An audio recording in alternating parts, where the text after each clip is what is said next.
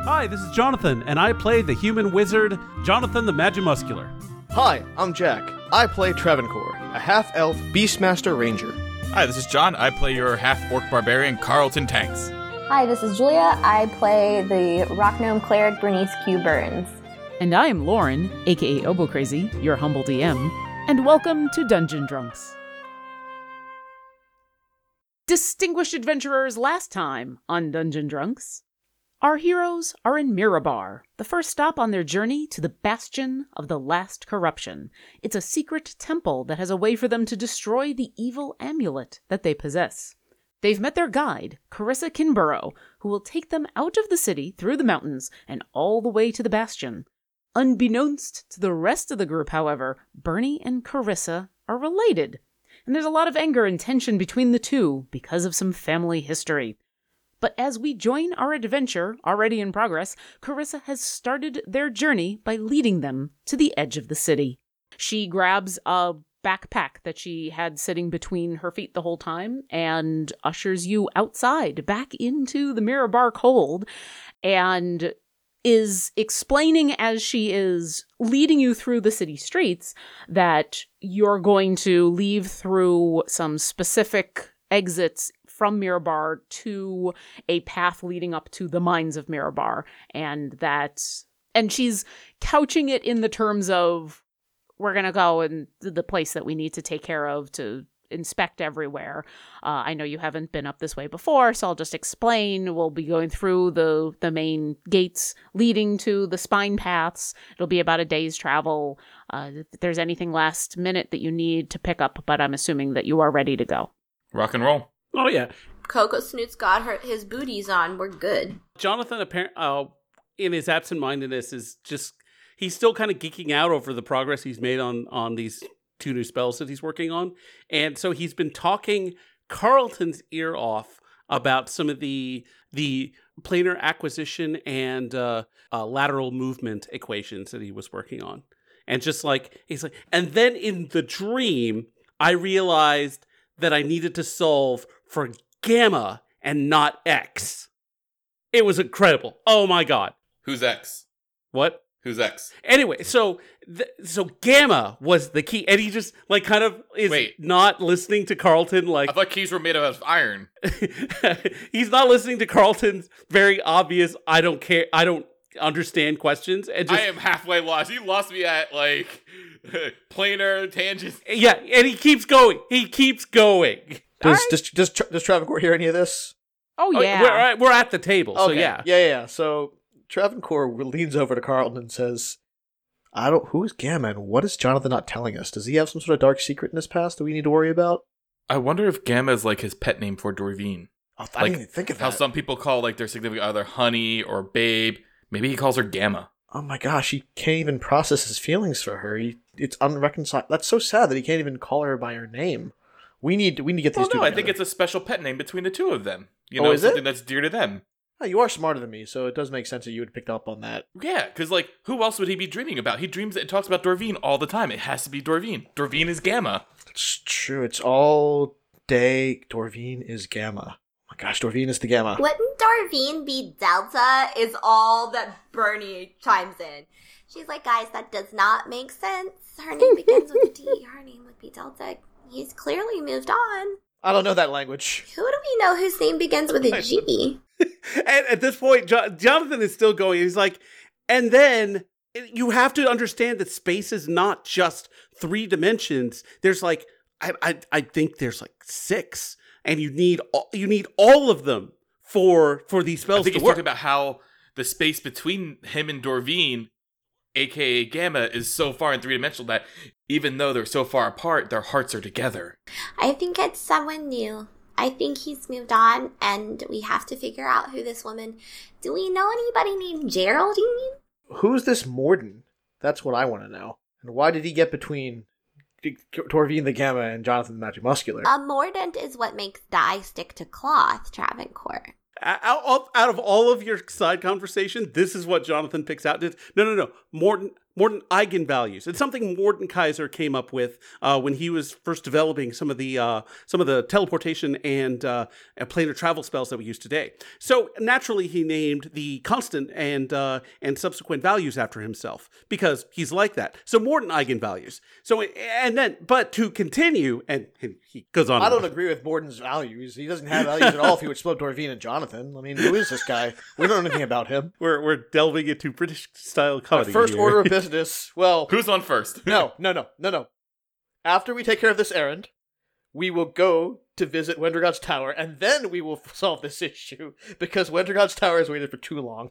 I think Wendergod's Tower could probably wait if we need to go talk to Mordant about the woman that left. Oh, we don't want to make him seem too desperate, though. Yeah, I know, but like, what if she left Jonathan for him, and he's still pining? That would be sad. It's really amazing how he's been able to carry on at least 2 different romances right under our noses. An errand of the heart. I mean, you're right. What am I saying? I feel like I'm watching a soap opera and I don't want it to end. Well, this is like Fiction's Lake Revisited. Oh.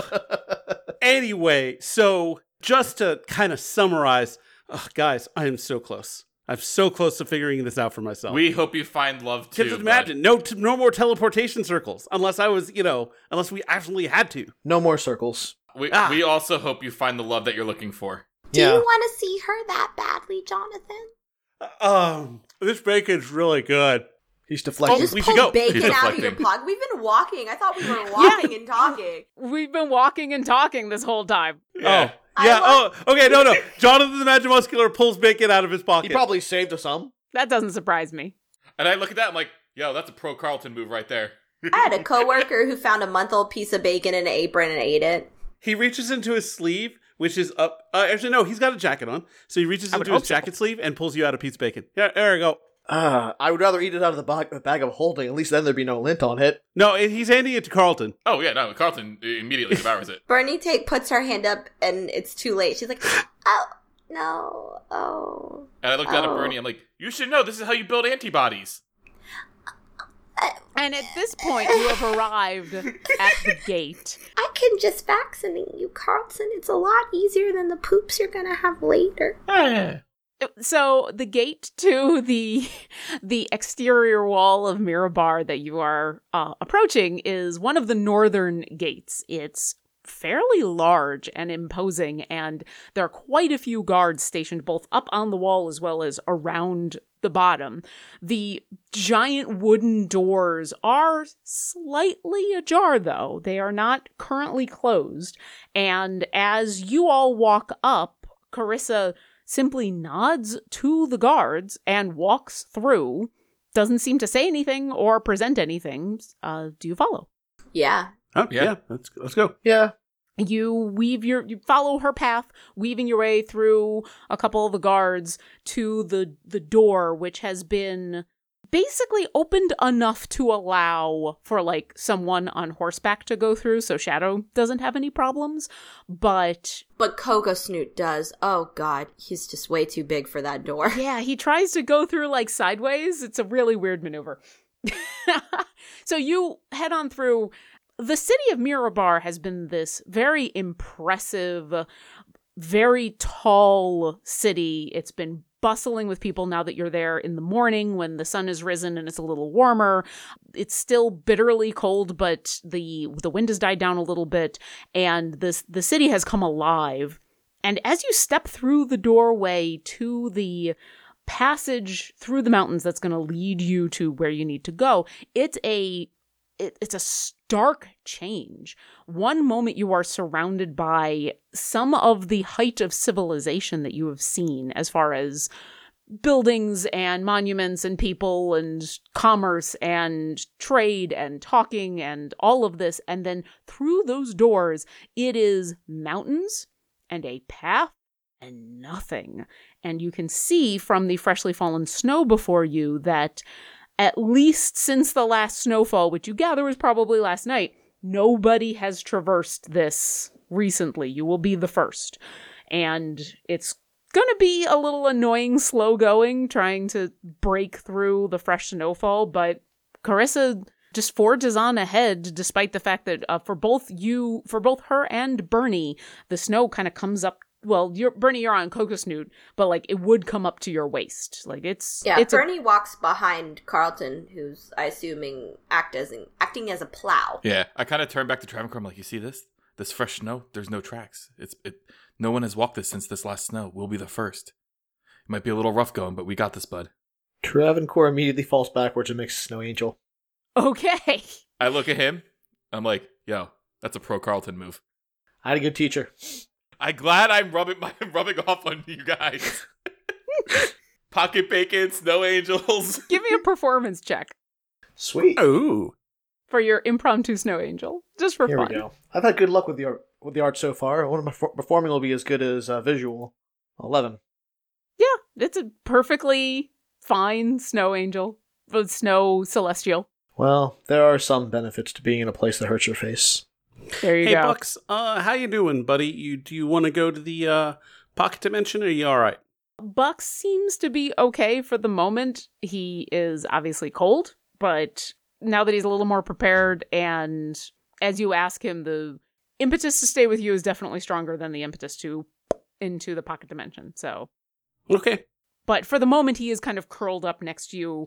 You all got pretty substantial winter gear, and so most of that is going to include hoods with fur lining and some pretty thick outerwear, at least for the coats that you have, and so he is kind of curled up next to you and seems to be fine for the moment. All right.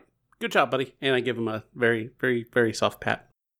Sure. So Carissa is obviously taking the lead, despite the fact that this passageway through the mountains, it looks carved. It looks like someone's over who knows how many years actually has carved through the bedrock and maybe followed a natural path, but has definitely widened it to the point that it's wide enough that two carts could pass comfortably with each other.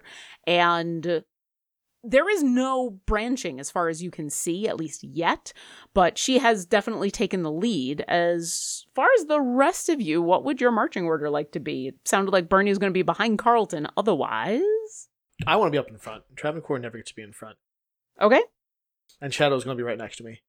Do you want to be up front with Carissa, or do you want to be like up front with Carlton? I'll be up front with Carissa. Okay. And how about Shadow? Shadow will be maybe to my right, or if she's in the middle, maybe. Unless Carissa gives any indication that she's uncomfortable with Shadow, but there may not be any reason she would. Yeah, that's fine. Yeah, she has not either batted an eye or shown uncomfortableness with any of you, with any of your animals, with any of this weird conversation you had during the long walk to the doors about potential lovers and figuring magical stuff out. None of it has registered as anything on her face. She is consummately in business mode. Jonathan, how about you? Jonathan the Magimuscular will, I guess, bring up the rear if there's no one else back there, because he's pretty. Recently he's had to tank a bunch, so he's okay being the rear guard. Okay. And are you going to try? Carissa will actually turn after you get through the doors, after they kind of fade off into the distance, after you've walked for, say, 30 minutes and kind of gotten the lay of how this is going to go, she'll ask how fast you want to go. She recommends trying to get to the mines before the sun goes down, which will involve not fast travel, but you're going to have to move at a pretty good pace. If you want to go slower and you want to be more cautious, then either you will be arriving well after dark, or you'll have to camp for the night, or you could try to go very quickly, but you might alert if there are anything around that would be alerted by you. You'd be more likely to alert it. I'm okay with a fast but not too fast approach. Yeah. Yes. And your I'd prefer middle. A power walk. Can we Yeah, power walk yeah. to the temple? Yeah. A nice brisk stride. So kind of the path, the pace you're going right now. So kind of a. The recommendation of getting there by nightfall but not attracting too much attention. Yes. Yep. Yeah. Great. I need everybody to roll a Constitution saving throw with Oh. advantage. Okay. Oh, Because I have a small bonus to that. Maybe not. Oh, dang. Okay. I can go with that. I have a very large bonus to that, and they came in handy. yeah, I don't need one from Bucks. Basically, this is the rest of you who are plowing through the snow. Okay. So, Jonathan 11. and Travancore and Shadow Travancore got a soft 20, Shadow got a 13. and Carlton, I got a 23. Bernie and Kokosnoot. What are your saving throws? Oh, I gotta roll for Coco Snoot. Shit. Bernie got a 16. Okay, Well, he got a 19 both times. there you go. It's cold. It's wet. It does start to snow. It's not pleasant, but it's not the worst. It's kind of gray, overcast skies. There's not a ton of wind. But the fact that you are having to be the first to plow through the new snow is definitely tiring. Jonathan, you're bringing up the rear, so it's not quite so bad. But by about the middle of the day, you're feeling like you've already had leg day, and now you're having another leg day. You're probably going to be sore tomorrow, but it's not the worst. As Jonathan kind of like, he's doing that thing where you're behind everyone, and every once in a while you're having to kind of jog to catch up. And so, like, when we get to our first, like, break, he kind of jogs up. It's like, I'm doing fine. Jonathan, it's okay. Cardio. Whew. And he's like he's doing all sorts of weird like bends to kind of breathe, and like putting his legs on his hands on his knees, and and then he's going up and he's doing the cobra, and he's like, man. Are you okay? I'm good. I'll be, I'm a little winded. But I think Jonathan, Amanda Muscular should be okay. I just need a breather. Do you want me to see if I can, like, do anything? Carissa will speak up and say, well, it is about noon. We can take a brief pause for lunch. Plowing through the snow is always tiring. Yeah, let's eat some lunch. Yep. She'll lead you off to the side of the path and in about 5 minutes find some scrub and a few trees that give you enough of a clearing in the snow to be able to sit and have some basic food and get a chance to relax for a little bit. She'll grab some rations out of her pack and stay standing, keeping an eye out for anything. Did the rest of you want to take a short rest, or did anybody want to keep an eye out? I'll keep an eye out with Carissa. Okay. Oh, Jonathan the Magic Muscular is definitely short resting. He's just like, he's breathing heavy and is quite a bit winded. Okay. So Travancore is going to join Carissa. The rest of you kind of sit and have some trail rations and basic stuff that you've got in your pack. Travancore, go ahead and roll a perception check for me. Kidoka? Oh, wow. Yikes. Oh, no. Well, that was Lauren. Thank you, Travancore. Yeah. Oh, Oof. good job, Detective Travancore. Perceptigates. Perceptigates. Yeah, Carissa rolled a natural 1 on her Oh, no. perception. I mean, she still does really, really well, but that's interesting. Okay, Travancore, as the hour goes by that everybody kind of sits and rests and recovers from plowing through the snow, and you and Carissa are just kind of keeping an eye out on both ends of this passage, on the towering mountains around you, some of which are so tall that you actually cannot see the tops of them. It disappears into the mist and the snow and the trees. It is mostly quiet. There's not really any animals around. There's not any birds. There's not much wind. Everything is blanketed in snow. So really, most of the sounds that you are hearing are coming from your companions behind you, also munching away, maybe idly chatting.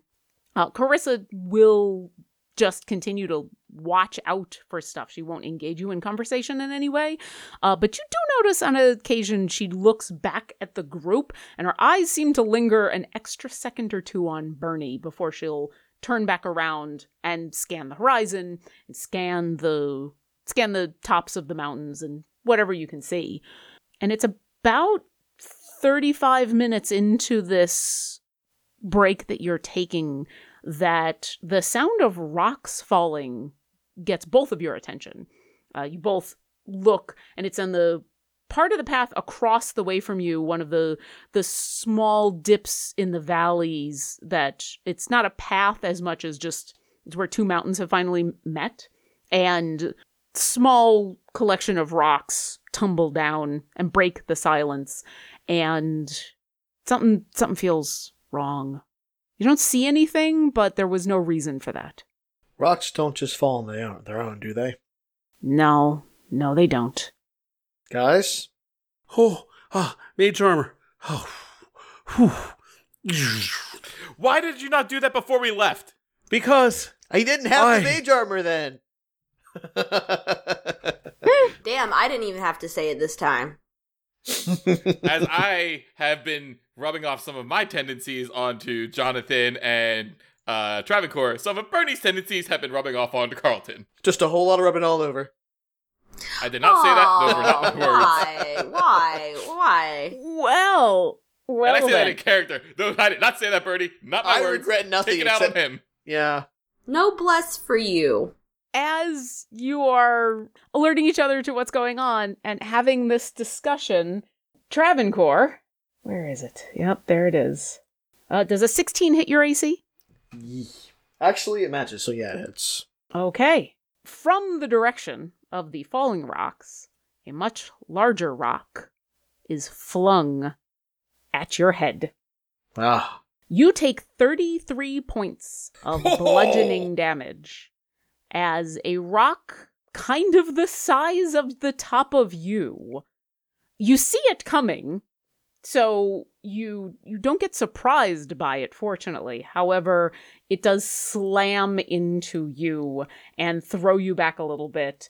And as you then kind of right yourself and everybody recovers from the shock of seeing this, you look up and you can now see what you recognize as a giant. You've encountered giants before, but this one is much bigger and is cloaked in furs and a giant horned helm, and the blue-gray skin is covered in bits of frost and snow, and it's grinning at you as it starts to laugh.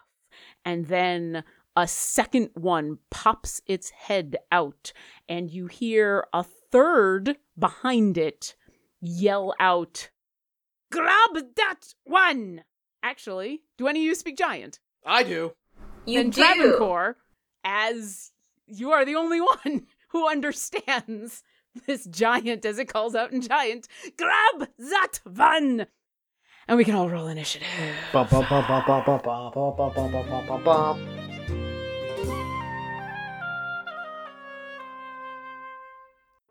Are you a fan of fantasy role-playing? Looking for more D&D action outside your normal campaign? Do you enjoy laughing uncontrollably? Look no further than the You Meet in a Tavern podcast.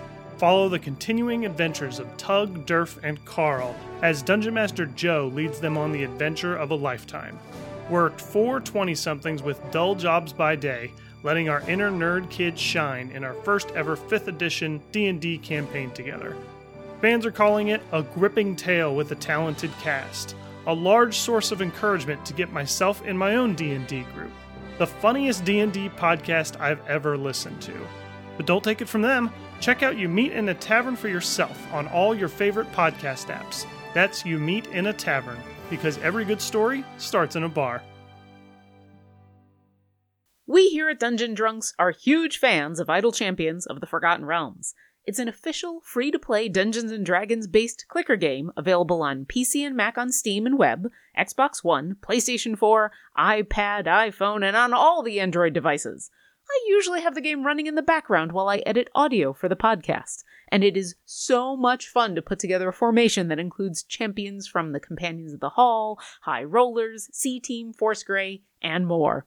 It's always exciting to open chests to see what new gear my champions have. And speaking of chests, thanks to the fine folk who make Idle Champions, we're fortunate to be able to offer a free gold chest to all of our listeners. Now, this code expires on December 8th, 2019 at 8 p.m. Pacific, so you only have a week to redeem it once this episode is posted. Open up the game, go to the shop, and type in this code. BIOGLOOP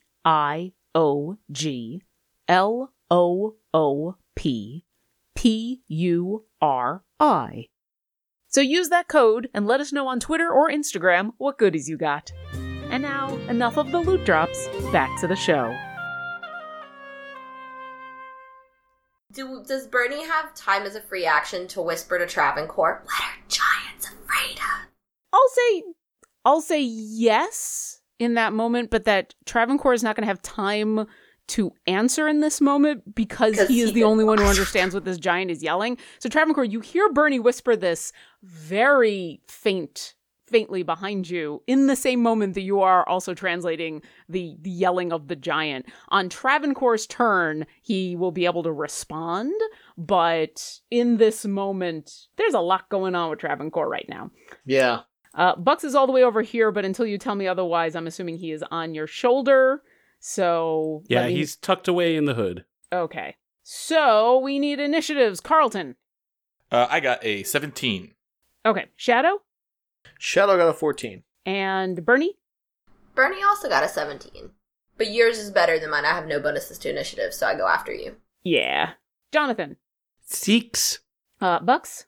Oh, I did not roll for Bucks. Let me roll for him. Dang. 21. And Travancore? Nice. 12. That kind of makes sense. He just got hit by a giant rock, so it makes sense he would take him a while to get the fight. You did get hit by a giant rock. Okay. I got a rock. You got a rock. Bucks gets to go first. He is... Which kind of makes sense. Like, the only other person who's a dexier beast than Bucks and Carlton is Travancore, and he got hit in the head with a rock. So you can forgive him for taking an extra second. What would Bucks like to do?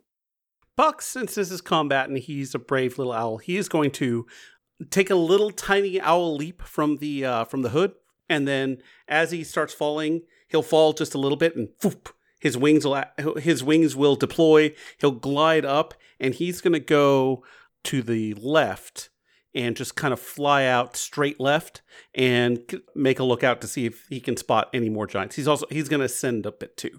He's ascended like 30 feet, so I guess his total distance away from me will be like 30 feet. Okay, so he's moving his full movement, and as his action, he's taking a look around, taking a perception check. Okay, go ahead and make a perception check. Ooh, not good. Only a 9. He can very clearly see the two giants that have stood up, one of whom has thrown the rock. He doesn't see any other giants. Okay. You're all aware that there's a third, like it was obvious enough that there's at least one more that yelled something out, even if none of you understood what it said, but Bucks does not currently see the third one. Okay. Carlton! So I do see this guy here in the front. Yes, you see the two that are currently in front. They have stood up from behind kind of the shelf of rock that was the side wall of this passage that you've been going through, and the one is laughing at Travancore, who took a rock to the face. I'm trying to think, if I gauge the room, is that a free action to kind of read the room? It depends on what you're... Do I see, like, are we whipping out our fireballs and our bows and arrows, or are we preparing for a retreat? I don't know. I will ask the rest of the group, what's your initial instinct? Jonathan the Magimus Muscular, both his fists light up. All right, cool. That's all I need to know. Bernie assumes that there's no retreat from these people. Cool, because I have 40 feet of movement. That's 40 feet. We're going to rage. Okay. So, because these things are going to hurt a lot. And then... They are pretty big. They are. Let's go ahead and make some attacks. 14... 14 will not hit. You clink off of some hide armor that this frost giant is wearing, and it just doesn't quite sink deep enough. All right. And a 24. 24 definitely hits. All right. And then do I have to separate the lightning and the slashing? No. It'll be 22 points total. All right. Yeah, you only get one hit, but you get a really good hit in. Anything else? My bonus action to action, I'm going to save my action surge. So we're good for right now. All right, Bernie. Bernie is going to move up behind Travancore. Sure. And grab him by the knee. And cast Cure Wounds. She's going to cast it as a second level spell just because he needs it really, really, really badly. He did take a giant rock to the head. 14. Thank you. Really glad I went with the 2d8. Wow, God, one of those was a 1. Yeah, that sucks when that happens. Yeah, that's the worst. But So you now have 76 health, I think? Yep, that's right. Thank you. Okay, and as a bonus action, she's gonna cast Spiritual Weapon. And she's gonna cast it as a 4th level spell. Where would you like to place it? She's gonna place it, the one that threw it is the one closest to us, right? Yeah, the one that Carlton is next to is the one that's still grinning kind of haphazardly at Travancore. Okay, but basically the one that threw it, which is the one closer to everybody. Yeah. It's going to take the form of a beanstalk. Sure. And Spiritual Weapon is basically a regular spell roll. Out of curiosity, it's the form of a beanstalk. What color is it? Is it green, or does your spiritual weapon always take on a certain color? We've never discussed color. I don't think we have. I don't know if it matters. If you want to think about it, that's fine. But I'm just curious. At least in this moment, is it a green beanstalk, or is it like some ethereal yellow? I feel like it's always an ethereal-y color. Okay. I think it's always quite clear that it's ethereal-y, but maybe the etherealness is a green. I don't know. Sure. Does a natural 20 hit? Nice. Yes, a natural 20 would hit. Wow. Drink. Yes. Okay. So do you want me to roll the damage times by 2 or just roll more dice? So what we've started to do is you're going to double the dice, except one of those dice will be max damage. So what would you normally roll? So for Spiritual Weapon, it's been a minute, friends. I know. Force damage equal to 1d8 plus spellcasting ability modifier. But on a 3rd level or higher, so this is going to be 3d8 plus 5. 3d8 plus 5. So you will roll 5d8 plus 5, and then add 8. Because that 6th one we make max automatically. Okay. We kind of moved into that. So you'll do 5d8 plus 13. 32 points of force damage, but really it's beanstalk damage. Very nice. Yeah, it's still kind of half looking at Carlton, half grinning at Travancore, but the beanstalk upside the head definitely gets its attention. And I'm assuming that is all. Unless you'd like to move. Everything Bernie can do. Okay. She has no reason to think she needs to move. Sure. I'm trying to decide if, like, it's better for us not to be all lined up like bowling pins. That's up to you.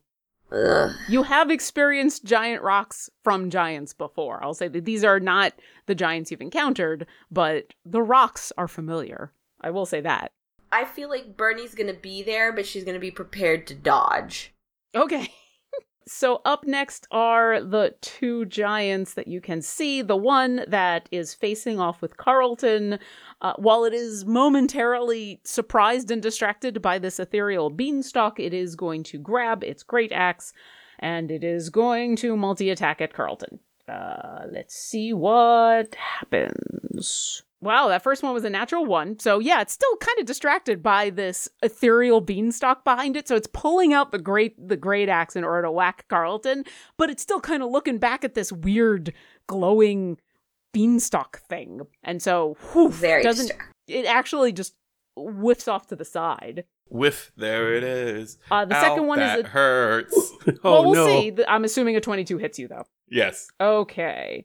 So you are going to take 25 slashing damage. So I'll have the 12. That one comes across and kind of nails you in the side as it changes its angle of attack. The other one is going to, with long strides, because yes, it can do that, it picks up another rock and moves forward and gets into... Am I able to opportunity attack this one? No, you are not a giant creature, so... Right, but I'm assuming that I was within, it's like, if it was here... You still need to be within 5 feet, and this one was at least 10 feet away. Gotcha. I just wanted to, because of the scale, I wasn't sure exactly where they were. Yeah. Nope, it lumbers forward with another giant rock in its hands, and seemingly inspired by its friend. Oh, Travancore, here we go. Giant rock. But can he have some kind of advantage on dodging it, because he's prepared to dodge? there's no advantage because he's prepared to dodge. It's just the first time the throwing rock didn't have advantage because he wasn't surprised. So there's at least that. Does a 14 hit? No. All right. You are more prepared for the rock this time. And so you duck out of the way. Everybody else kind of scrambles around you as this rock lands. You duck, but Bernie just stands there. It grazes her hair, but it doesn't do any damage. It is Shadow's turn. Ooh, decisions. They're giants. Okay, let's see. 5, 10, 15, 20, 25, 30, 35. That wouldn't get him quite to flanking, but he could dodge in theory. Shadow is going to make a beeline, and he's going to dodge. Dash as well. Oh, wait, never mind. He doesn't have to do that one. No, because that one's already... Well, you know what, though? When we start over the new campaign, I'm going to be getting rid of flanking rules to try to make combat a little bit simpler, and then this will be a lot easier. But we've been doing flanking for now, so... I don't like the sound of that. That makes it sound like it's right around the horizon. Like these giants are going to smush us into jelly between their toes. Don't like... No, sir, I don't like that. That's not what I meant, but sure. I'm about to kill you. Yeah, well... Let's see. Hasn't happened yet, but you never know. You might string lucky this time. Gosh, what's Shadow going to do? Alright, so Shadow is going to stay put, and he's going to take the dodge action, so if the giant comes any closer before Travancore has a chance to move, he'll be able to at least, avoid any attacks or stones that the giants are throwing. Okay. And that's it. Shadow starts to move around and duck and dodge next to you, ready to dodge as necessary. Next is Car. She is... Going to turn into a car and go vroom vroom. Here in my car. Not exactly. She's going to pull That's out... as much as we can do. Like the rest of you, she is in multiple layers, and while you all saw that she was well geared, you now see her pull out a short sword from underneath one of her cloaks. But she can't quite make it to the one she wants to, and she doesn't know that that's there. Okay, she's gonna move up kind of next to Carlton. She's pulled out the short sword, and then noticing that she can't get very far, or she can't get far enough with that, she is going to put that away and pull out a dagger and throw it at the giant. And she's gonna do some damage. Not a ton of damage, but that dagger sinks in pretty deep, even if it is not a large dagger. And then she pulls back out the short sword and seems ready to rush forward into melee. And Travancore, it is your turn. Okay. I'm trying to think. Would a giant constrictor snake be big enough to constrain one of these giants? It could try, yeah, because they would be the same general size. Because it would be because a giant constrictor snake, is that considered huge? Yeah, huge. Then it could try. Sweet. All right, I am going to cast Conjure Animals, and I am going to summon a giant constrictor snake by the name of Jimmy. And Jimmy is... Sure. I too read books as a child. Wait, I'm sorry. I know that Jimmy wasn't the name of the boa, but that's where we are. It's a snack. Where would you like to put the snack? Snake is going to go right immediately to the left of the one that's tried to throw a stone at Travancore. Sure. What would Jimmy like to do? Oh, Jimmy is going to try and constrict this thing. Let's see, +6 to hit. All right, let's see. Come on, Jimmy. And then Jimmy looks at you and goes, Dad, I did a constrict. Will the 21 eat the wash? It will.